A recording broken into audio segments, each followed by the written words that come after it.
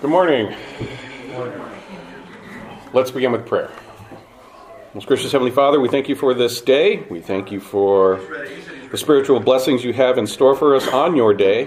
We ask that you would bless us now as we gather together around your word to study it and to understand it better. And we pray these things, as always, for your glory and our own good. In Christ's name we pray. Amen. Okay, so I'm not going to ask who read what I sent out, but who received my email, just to make sure that I'm getting good spread on the email. So last week I sent out the whole OPC report on justification. It deals with, the committee that was formed by the General Assembly of the OPC some years ago. They were tasked with critiquing the new perspective on Paul and the federal vision. And it's about a 93-page report. If you can get through it before the end of this class, which is the end of November, that's good for you, and it's good for you to understand what we're talking about in greater detail and depth.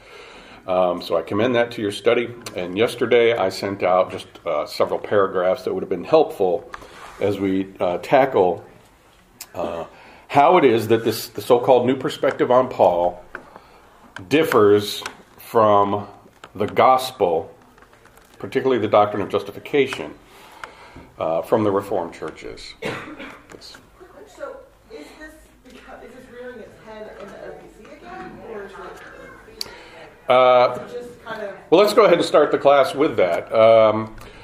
Today's class. So, the new perspective on Paul is an academic movement. It's a scholarly endeavor to reinterpret the Apostle Paul in the light of modern studies in Second Temple Judaism, which is rabbinical Judaism, first century Judaism, the Judaism that was in existence at the time of Jesus and the apostles.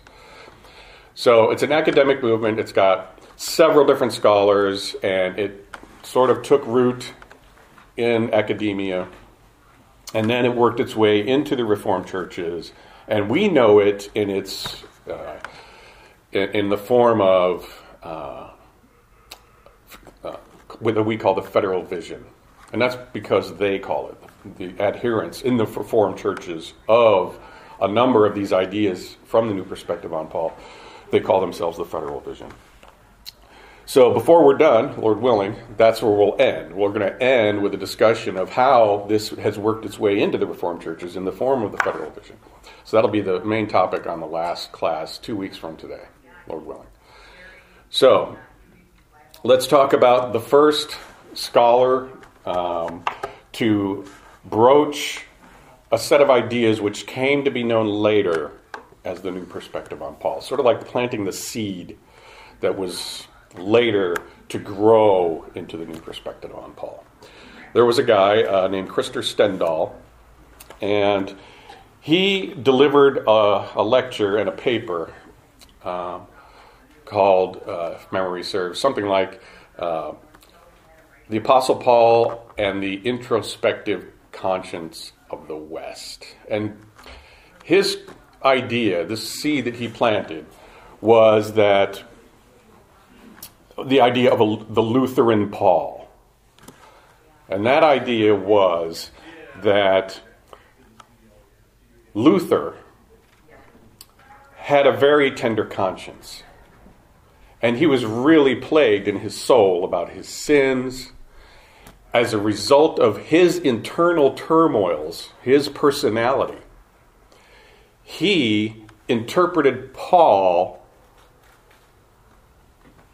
to be like the Roman Catholicism of his own day, medieval Roman Catholicism,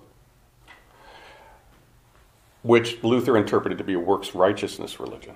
I can only be coming to God's favor by my works. Well, that was Luther's struggle with Roman Catholicism, okay? Christopher Stendhal is saying. And he read that struggle, his internal struggle with his sinfulness and his conscience, and his struggle with Roman Catholicism, which Luther took to be a works righteousness religion, and he projected that onto the writings of the New Testament. He read into the lines of Paul, for instance. This struggle against a works righteousness religion. And it was all just a Lutheran idea. It was based in Luther's personality and his personal struggles against Rome. And so that was the seed planted in academia, in New Testament studies, at the beginning of this movement. Does everybody get that much so far? The idea is, again, that when we're reading the New Testament as Reformed people, we're reading it according to this theory. We're reading it through the perspective of Luther. Luther's take on Paul. Luther's take on Paul is, again, according to this view, twisted a little bit by who Luther was as a person and his struggles against Rome, which Luther took to be a works righteousness religion. And Luther, as he read the New Testament, read his struggles against Rome onto the struggle between Paul and the Judaizers, or first, Second Temple Judaism. So the idea is we're not reading Paul correctly according to what he was really struggling with against, his contemporaries. If we try to stand in the shoes of Luther, that's the theory. Does everybody get that? Okay, so that's the beginning of the new perspective on Paul. Once that seed was planted, it began to take shape through other scholars. And it really took off with a scholar named E.P. Sanders. And E.P. Sanders was a scholar at Duke. And so he took this, basically the torch from Krister Stendahl, and he ran with it. Assuming, Krister Stendahl's take to be the accurate one, he built on top of that. So again, what we're doing is we're dealing with the new perspective on Paul and their understanding of what's really going on between Paul and his contemporaries, which we disagree with. So, again, Second Temple Judaism is the topic of discussion. What is it really teaching? Is it a works righteousness religion like Luther and the other reformers took it to be when they read their New Testament? Or are they reading the New Testament in light of their own generation's struggles with Roman Catholicism, which they took to be a works righteousness religion? So it all boils down to, what is Second Temple Judaism? Is Second Temple Judaism a works righteousness religion, or isn't it? Well, Sanders is the first scholar to really kind of look at Second Temple Judaism and come up with a thesis, a comprehensive thesis of what it was.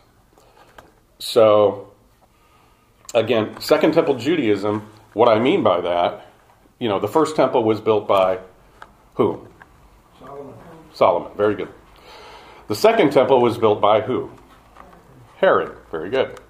So, by Second Temple Judaism, we're talking about first century Judaism. Judaism as it was in the first century in the time of Jesus and the apostles. So anytime I mention Second Temple Judaism, that's what I'm talking about, the Judaism of the days of the apostles. And sometimes I'll say 2TJ or something to make it faster. But anyway, so Sanders, we're talking about him and how he took up this torch from Krister Stendahl, analyzing the reformers, particularly Luther's interpretation of the New Testament in light of their struggles with Roman Catholicism.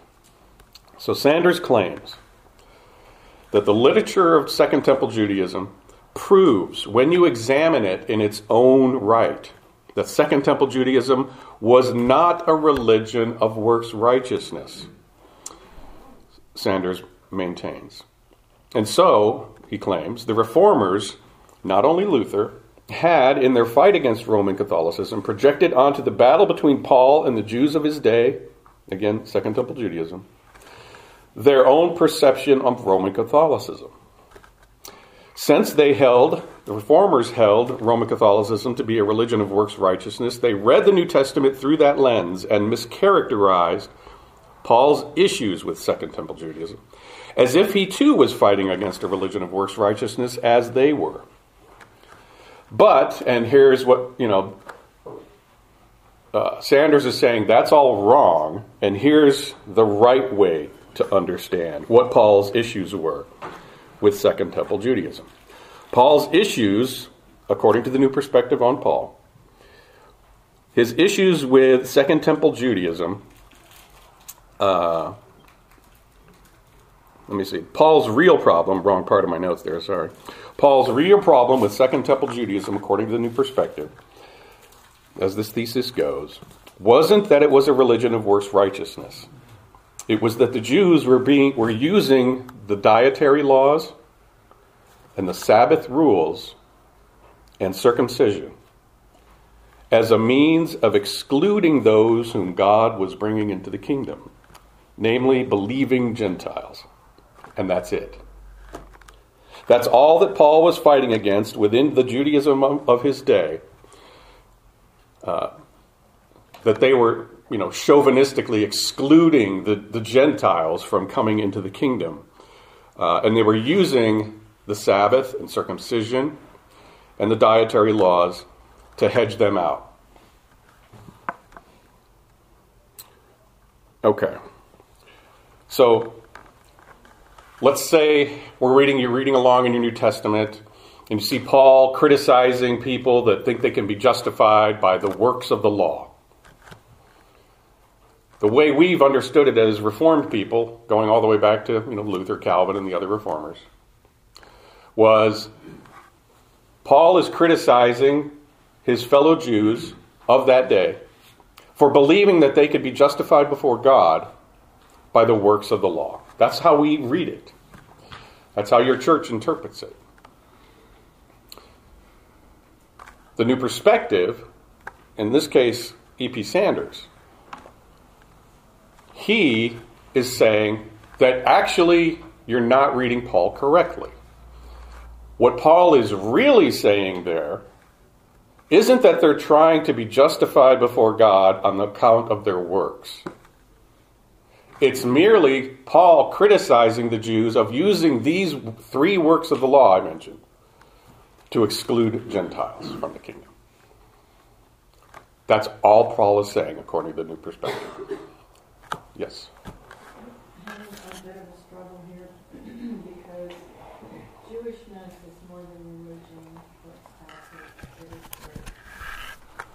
Ezra and Nehemiah had to essentially clean things up when they came back from their exile, and so it became like this perfectionism, wasn't it? That they would have to maintain a clean line for the godly descendants.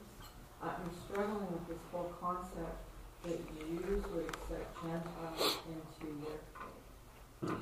Well, it was a question amongst Jewish converts to Christianity what the Gentiles had to do in order to be, true disciples of Jesus. They maintained they had to be circumcised, right?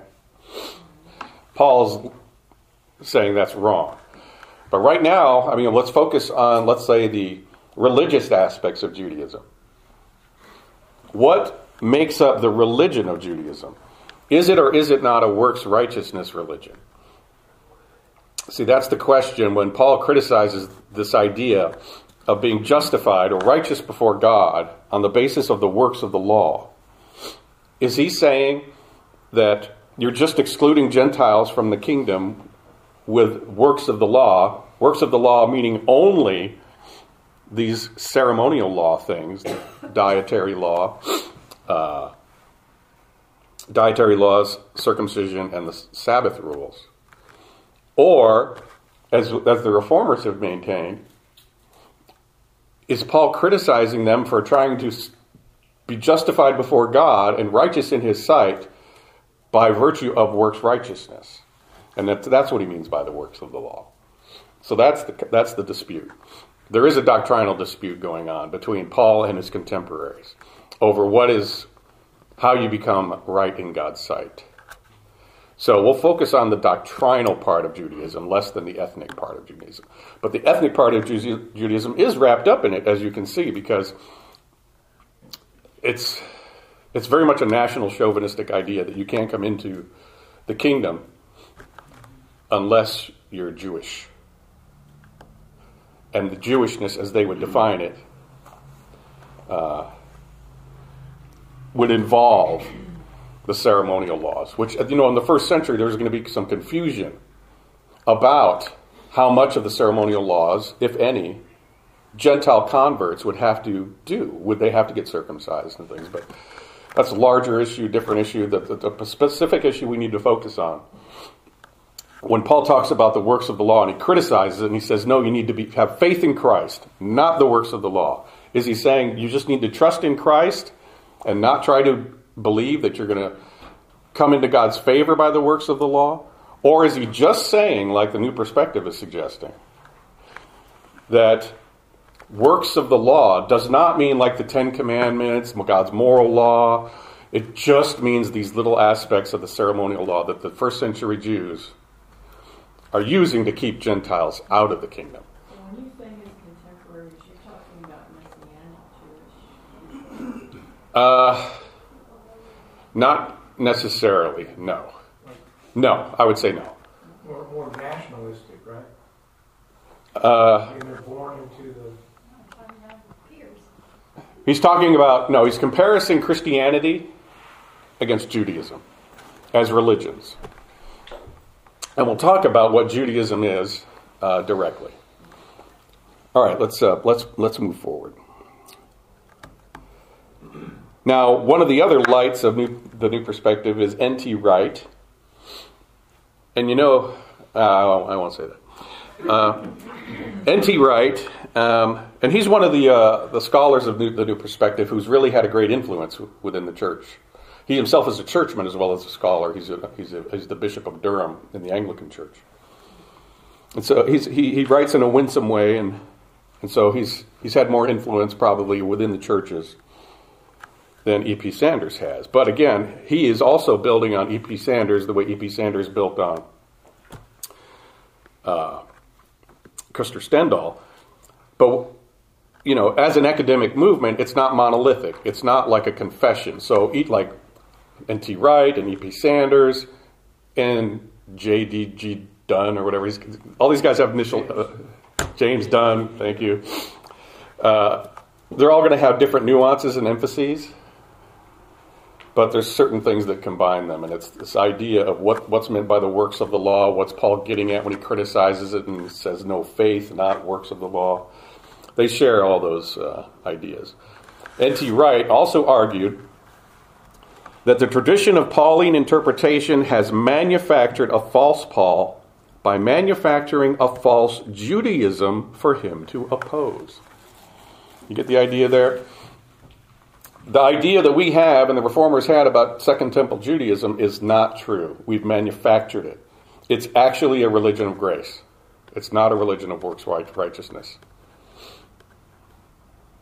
Sanders, back to Sanders, he went on to claim that the Judaism of Paul's day, Second Temple Judaism, was in fact a religion of grace.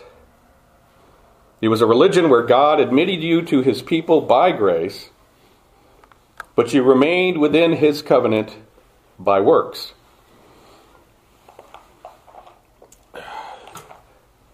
Okay, so I'll repeat that. Sanders went on to claim that the Judaism of Paul's day, Second Temple Judaism, was in fact a religion of grace, that it was a religion where God admitted you to his people by grace, but you remained within his covenant by works. And Sanders coined the term for this religion. Second Temple, he characterizes Second Temple Judaism as covenantal nomism. Covenantal nomism. What that means is covenantal law-keeping. So you might have been brought in by grace, but you stay in that position of grace by your law-keeping, by following the rules of the covenant. Okay. Now, to this point, are we pretty much understanding the basic thesis of the New Perspective? That we're saying that the Judaism of Paul in Jesus' day was a religion of grace. We misunderstand that, misperceive that, if we stand in the shoes of the reformers. Because when they are reading the New Testament, Jesus and Paul interacting, particularly Paul, interacting with Judaism, they're seeing it through the lens of their own struggles against Roman Catholicism. That's where we need to all be on the same page. Okay, so there's some problems.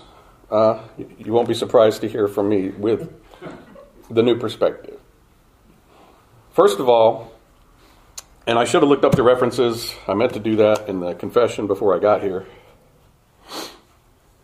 There are some problems with Sanders' thesis. We'll focus at the moment on Sanders' ideas, his doctrines, for lack of a better word, and some of the implications of what he's saying.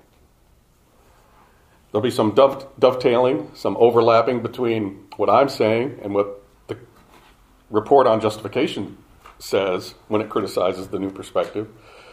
But I'm going to bring forward some other arguments as well. Okay, so what would be the implications upon our doctrine of the sufficiency of Scripture if we were to sign on to the New Perspective on Paul? I'll repeat that question. Are there implications on our doctrine of the sufficiency of Scripture if we were to adhere to the New Perspective about Second Temple Judaism in its true nature? It's a tough question. I think, can somebody... Well, the text either means what it says, or you have to have all of this additional information to understand what the text says. And where are you getting that information from? Honestly, I'm not sure where he's getting his information from. Okay, well, he gets his information, and you nailed it on that. You nailed it. It's what the New Perspective is saying is that as you read your New Testament, it doesn't mean what you see. It means something different. It means something very hard to determine upon reading the text themselves. You can only understand this New Testament and Paul's writing if you're an expert in Second Temple Judaism. So for 2,000 years, until E.P. Sanders came along to examine in depth the Jewish writings of Judaism and the Targums in Aramaic and all these other sources that only a unique and very small set of scholars can master, then you won't understand the Bible. That makes the idea of the sufficiency of Scripture, that the Scriptures understood by the ordinary person, I mean, they can be understood by the ordinary person, is the idea of the sufficiency of Scripture. And the perspicuity of Scripture, the clearness of Scripture, is also implicated. So in other words, I'm saying that the New Perspective scholars are gaslighting the church. Now, gaslighting is a term that we see thrown around a lot, but not everybody knows that we get the idea of gaslighting from a movie in the 1930s. It's a great movie. And in this movie,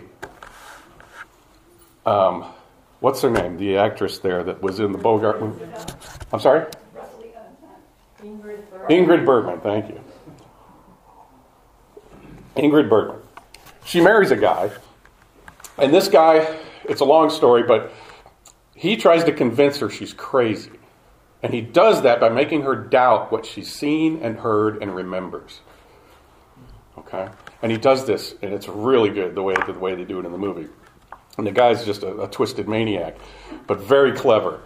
And gaslighting means don't believe what you see, don't believe what you hear, don't believe what you remember. Here's the reality. And that's essentially what the New Perspective is doing to the church. For the last 2,000 years, yeah, you've read the Bible this way. but don't believe your eyes. Works of the law does not mean what you believe it means when looking at the Bible as a whole. It means what we are telling you it means, based on our highly specialized scholarship in Second Temple Judaism. So they're gaslighting the church. They're saying, don't trust your eyes. Paul is not opposing faith to legalism, that is, justification by works of the law.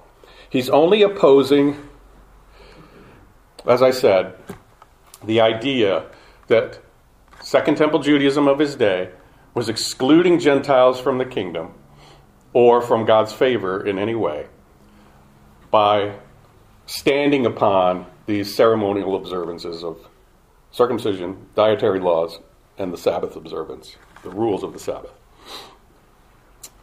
Okay. Another principle that's threatened by the new perspective is the Reformation belief that the Scripture interprets itself. The Scripture interprets itself. And you can see all these are tied together. The sufficiency of Scripture, the clearness of Scripture, and the fact that we believe that the Scripture interprets itself. That you will attain to a sufficient understanding of the Bible by interpreting questionable, difficult passages in light of other parts of the Bible that aren't so unclear. That's a Reformation principle. We believe the Bible will sufficiently interpret itself. What the new perspective is suggesting is that you need a new high priestly class to tell you what the Bible means. When Paul says works of the law, faith, here's what it means.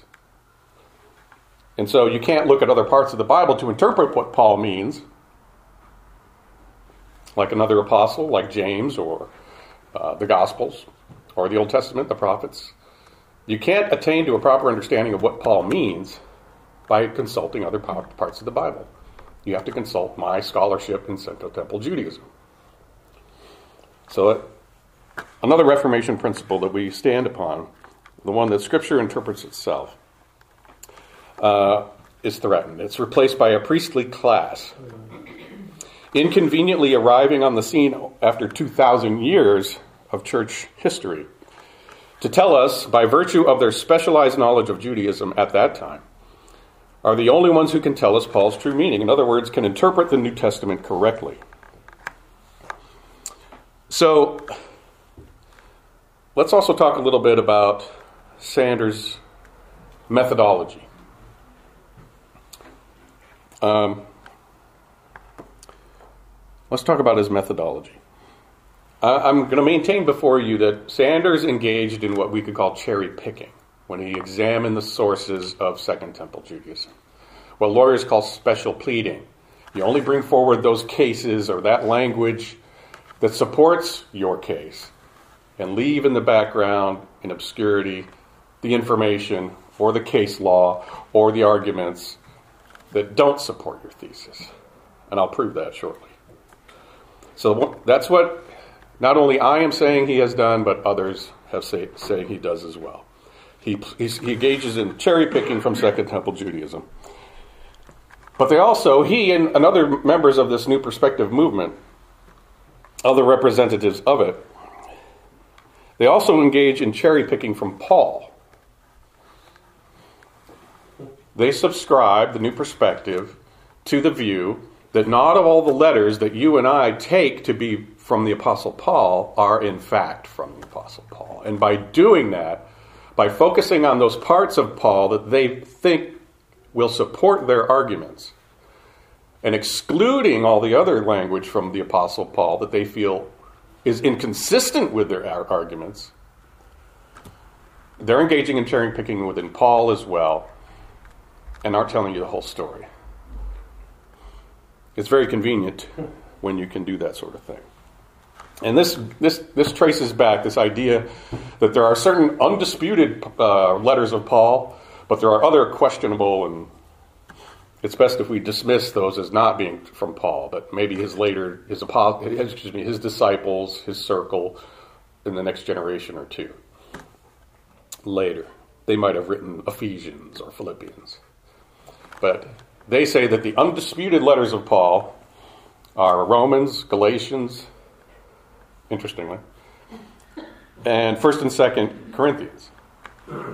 The rest of them aren't genuinely Paul. They aren't from his pen. And the basis for that is this idea that goes back to a school in Germany, Tübingen, and a scholar named F.C. Bauer, who maintained that what's going on in the New Testament is a conflict between Gentile Christianity and Jewish Christianity, between Paul and Barnabas and the Gentile Christians, and the pillars in Jerusalem, Peter, James, and John, and those Jewish Christians in Jerusalem and Judah. And that every part in the New Testament where you can discern a conflict between those two parties is genuine, is authentic. Paul actually wrote that probably. But anything you find in the New Testament which shows them getting along, that's suspect. So they impose this construct on what's going on in first century between Paul and the other apostles. And if a letter of Paul doesn't measure up to that construct, it's out. So you can see how arbitrary these are undisputed letters of Paul, and these are the disputed letters. Well, we don't discern we don't see a problem with the rest of the Pauline corpus, and we don't see that as a sufficient grounds to exclude the other writings of Paul from what we will consider to be authoritative scripture. Okay. All right. Now let's move on to another issue with Sanders' scholarship. He portrays for us Second Temple Judaism, right? He tells us it's this way, it's religion of grace, not of works righteousness, right? That's a made-up thing because the Reformers wanted to see that in the New Testament to vindicate their struggles against Rome. But have anybody ever heard of a scholar, a rabbinical scholar? So probably not. Jacob Neusner? If there is one person that could be characterized as the foremost scholar on rabbinical Judaism, including Second Temple Judaism, in the world, it would be Jacob Neusner. He has edited the Mishnah, he has written more monographs, collaborative works, and essays and papers on these subjects than anybody else in the world prior to his death a few years ago. And in this book, Rabbinical Judaism, Structure and System, he interacts with Sanders and Sanders' theses about Second Temple Judaism. I'll read you some quotes here.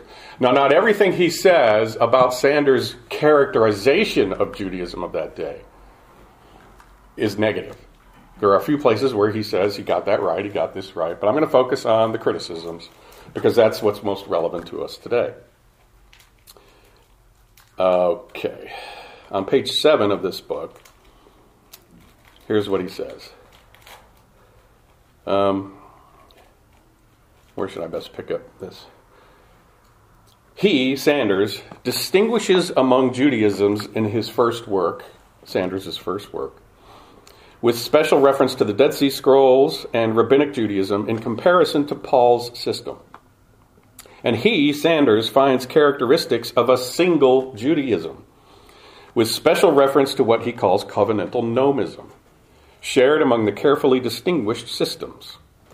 So what he's saying here is that Sanders sees in the many Judaisms of the day, and I'll talk about that in a minute, a single unifying lowest common denominator Judaism. And he'll criticize that rather colorfully in a moment.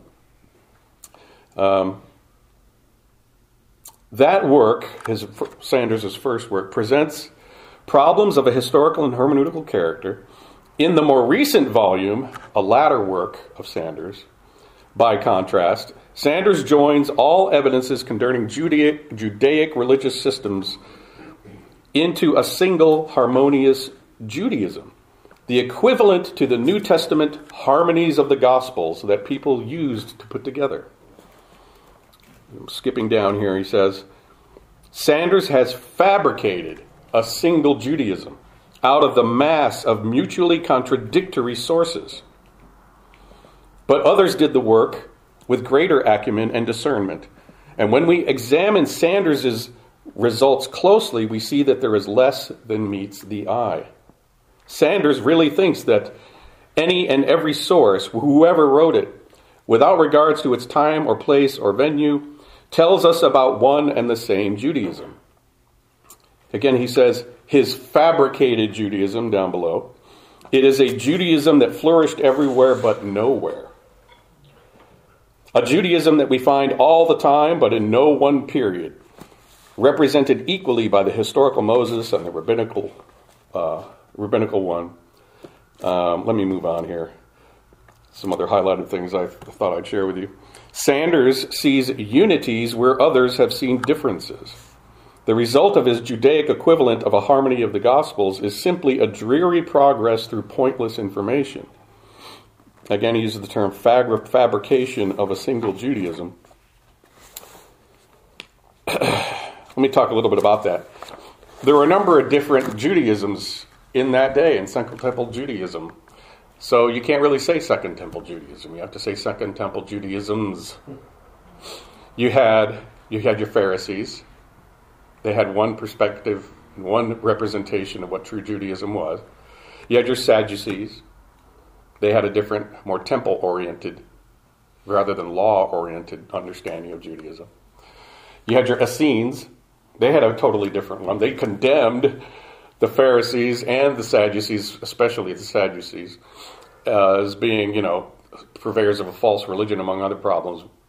So, and then you had your perspective of more intellectual, more philosophical-oriented Judaisms, like the ones like Philo in Egypt, and you had Josephus, and you had all these different representatives of Judaism of the day.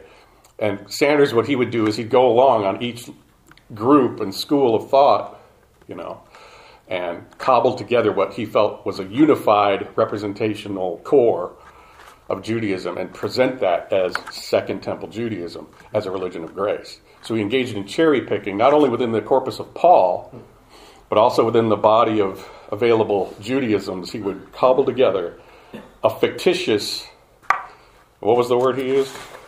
Fabricated Judaism? He says, and in his stress on common denominator Judaism. So you can see that he's attacking his methodology. The foremost scholar in rabbinical Judaism is attacking his representation and of the reality of the case and his methodology. Now, the thing about Jacob Neuser was that he was not, obviously he's interacting with Sanders, a putatively Christian scholar.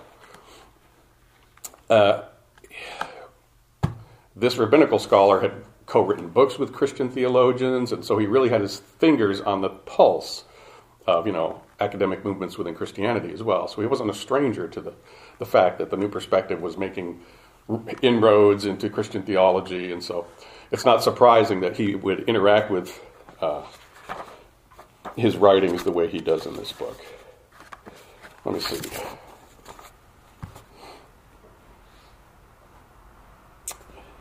All right.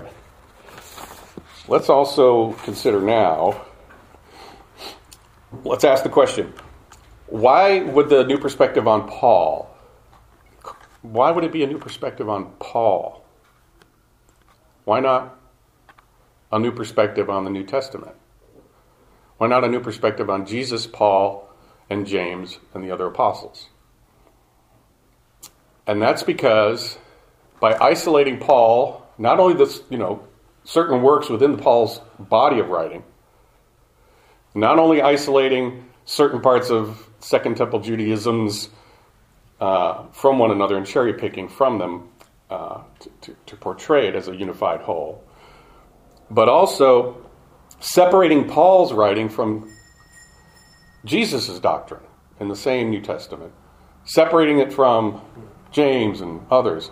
The reason why you can get away with portraying Paul the way you do to the church, not just as an academic exercise and how many angels can dance on the head of a pin or something, but to convince the church of these things, the church has to take cognizance of the fact of his methodology, Sanders' methodology, as we have done this morning, but also take note of the fact that Paul is being examined in isolation from other parts of the Bible.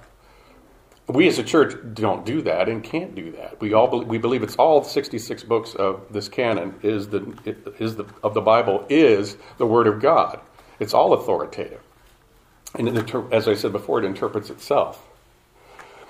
And so they can only hope to get away with recharacterizing, rehabilitating Second Temple Judaism in the eyes of the church. Because we read it through the New Testament, and we understand it to be a works righteousness religion. And they come along and say, no, it's religion of grace, and we're going to convince you from that, not from the whole New Testament, not from the writings of, the apostles about Jesus, the gospel writers, what he says, not what James says, not what Peter says, but just part of what Paul says. And it's really shocking that so many in the church have just said, yeah, this is the truth. This is the way we should understand our New Testament. So they've isolated Paul from the Lord Jesus in this project. But why? And from the rest of the New Testament writers too. They first of all feel free to do that because these scholars are not the church. They are academics of varying levels of attachment to the church. And they can only hope to succeed in redefining and rehabilitating Second Temple Judaism in the church's eyes and carrying their thesis about what Paul really meant, first by excising Paul's other epistles from consideration, second by isolating Paul from Jesus and from other New Testament writers, and indeed from the entire rest of the Bible, and third by engaging in special pleading in their representations about the Judaism of the Second Temple Judaism period. Let's close by looking at Luke 18, verse 9 to 14. The Gospel of Luke, 18:9.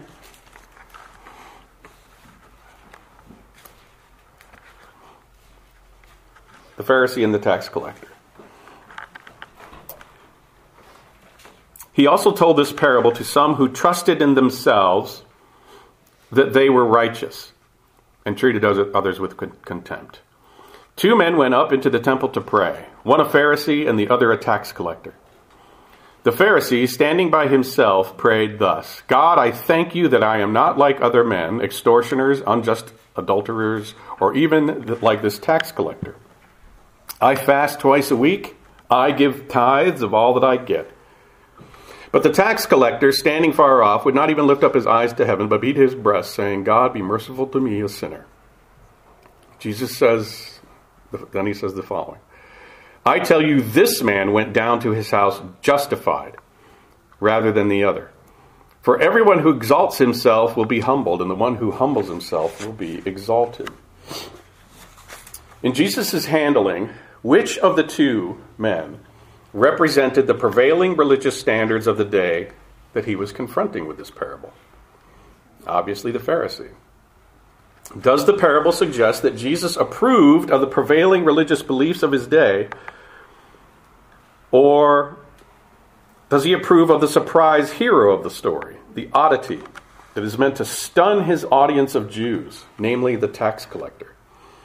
Which of the 2 persons in the parable evinces beliefs consistent with a religion of works righteousness? And which of the 2 evinces an appreciation of the fact that any acceptance he has at all with God is all of grace? The Pharisee points to his works for the reason God should accept him. If you doubt that characterization on my part, that the Pharisee adhered to a religion of works righteousness in Jesus' view, know how the parable opens in the gospel. He also told this parable to some who trusted in themselves that they were righteous. Note that the subject of the parable is who will be justified between these 2 men.